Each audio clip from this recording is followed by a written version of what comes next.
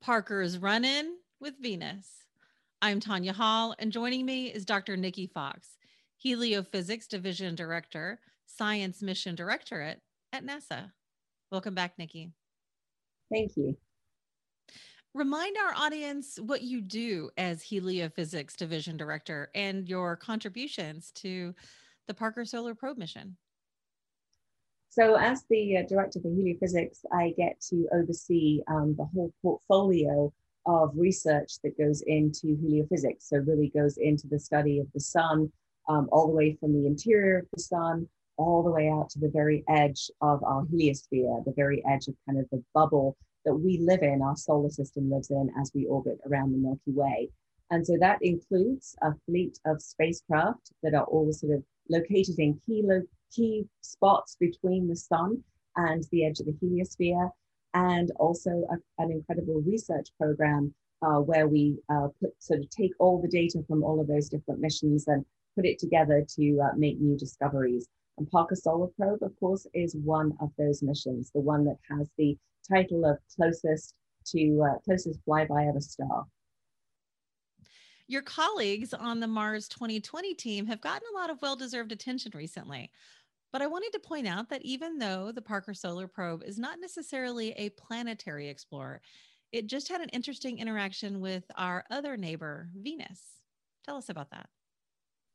It did, yes. So even though our prime mission, of course, is flying through the corona of the sun and studying how a star works up close and personal, part of our sort of mission, the CONOPS, the concept of operations that we have, is really to use the planet Venus and do gravity assists around that planet. And people are often familiar with other missions doing gravity assists around Jupiter to actually gain momentum, gain energy, and be able to move faster. Parker Solar Probe actually does the reverse. We fly by Venus and we generously give energy to the planet Venus, or we use the planet to actually pull some energy away from the spacecraft, so it actually slows down a little bit. It's a little bit like a handbrake turn. And so we slow down using Venus's gravity, and that actually shrinks our orbit. And so that's how Parker Solar Probe is able to step closer and closer with those subsequent orbits every time we do a Venus flyby. And so we have 7 of them planned for the mission duration, and we just completed the 4th one. But the one before that was actually the 3rd Venus flyby, was a very unique one for Parker Solar Probe. And we were able to come incredibly close to the planet. And we've got some really great in situ data. It was an incredibly close planetary flyby.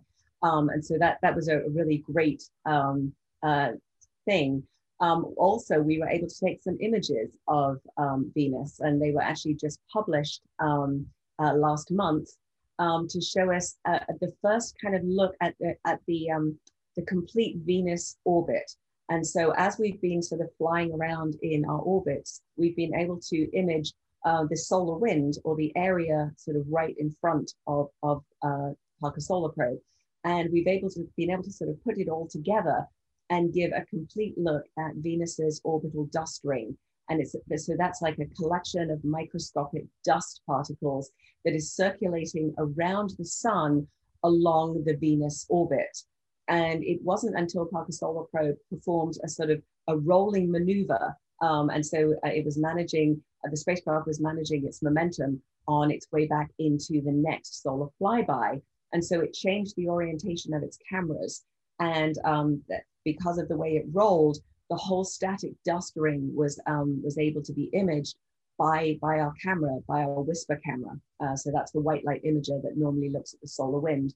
And so we were able to look at the relative brightness, and scientists estimated that the dust along the Venus orbit track is about 10 times more dense than its neighboring regions. And so a really great result. People thought there was probably a dust ring that was sort of swept around as Venus is orbiting around the sun.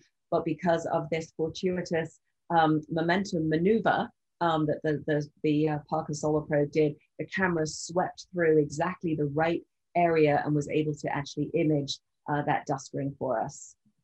So, was grazing the top of Venus's upper atmosphere a planned part of Parker's mission, or was it a fortunate added feature?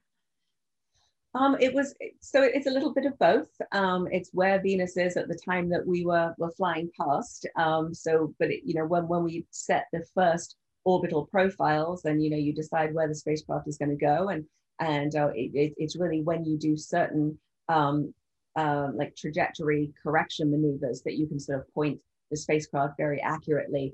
But it was always planned that this third one would be a very low flyby.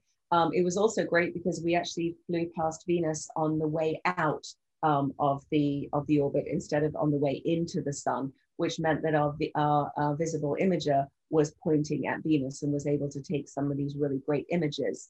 We also, because we were low, we're looking for signatures of lightning at Venus. And so those data are all still being analyzed, but lots of really great stuff flying so close to the planet.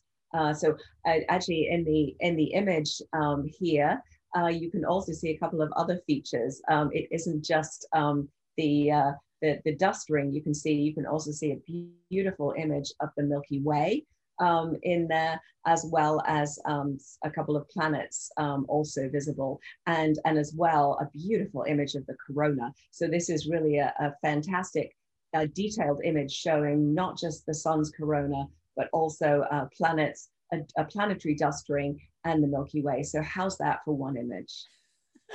That's pretty beautiful. So as you mentioned, Parker just successfully completed its 8th close approach to the sun. Tell us about this record-breaking accomplishment.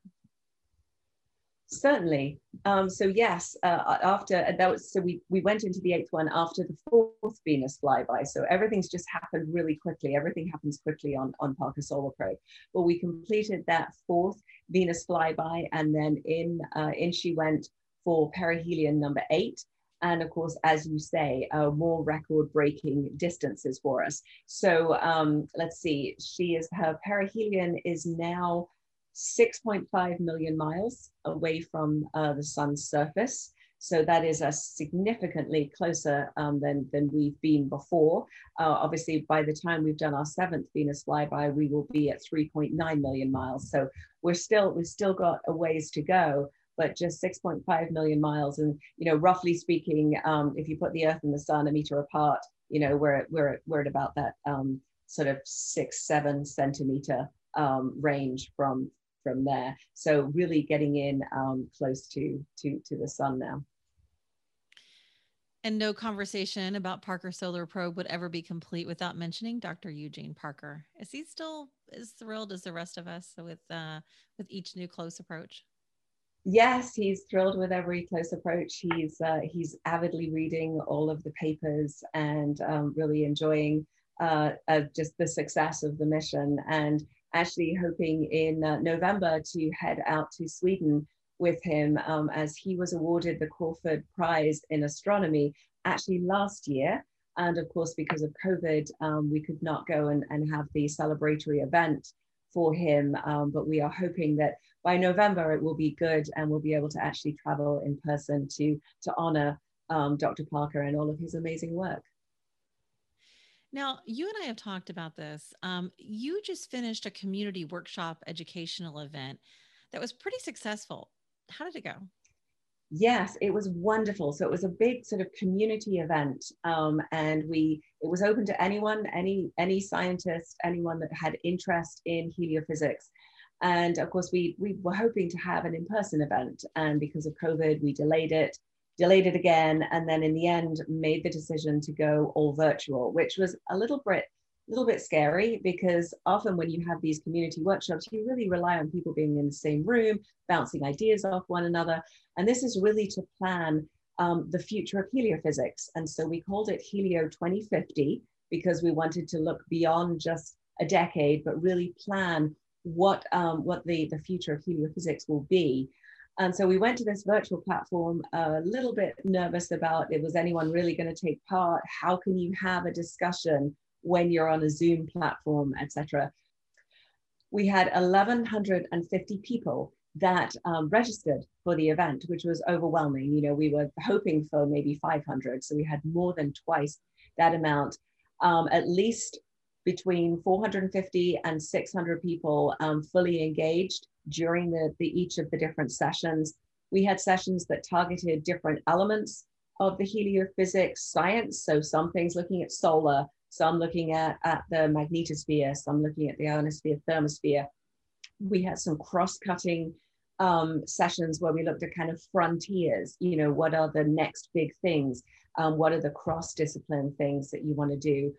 It was wonderful. We had people from, you know, the solar discipline really robustly participating in the magnetospheric discussions, et cetera, and vice versa. And so it was just a really nice melding of people, of the community coming together to really help us define what the next big things are in heliophysics. We also had a wonderful session that focused on making the community accessible and welcoming for everybody. You know, so we have tremendous talent in our early career scientists. How are we making sure that they are supported and nurtured to be able to go on to be mid-career and late career scientists? How are we making sure that we bring diversity and inclusion into our field and really make everybody feel that they're welcome? So we had a wonderful discussion on that, people sharing challenges, other people sharing opportunities, and it was just an amazing session. So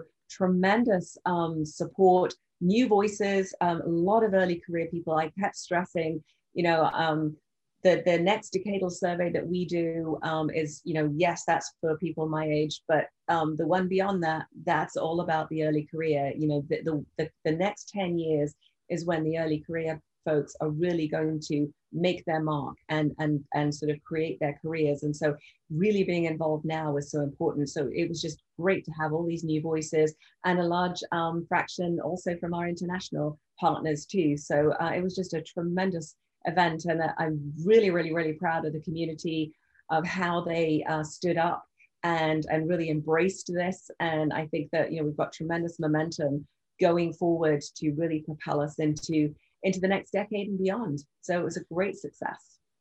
Well, with what it was such a tremendous feedback that you had from all the participants, hopefully we'll see another one of these, and we'll be following closely to see if another one's announced. Congratulations on all the success of that event, as well as all the work with Parker Solar Probe's mission. Where can we go to follow the progress of all of the heliophysics missions? Sure. So you can follow us on Twitter at NASA Sun, on Facebook at NASA Sun Science, all things NASA at nasa.gov, and you can follow me at Solar Girl 2018. I love it. I love that you plug that Solar Girl every time. Thank you. Thank you so much for joining us. It's always a pleasure to have you here. Thank you so much. Of course. And find and subscribe to more of my interviews right here on YouTube, iTunes, Spotify, Stitcher, or at tanyahall.net. Thanks for watching.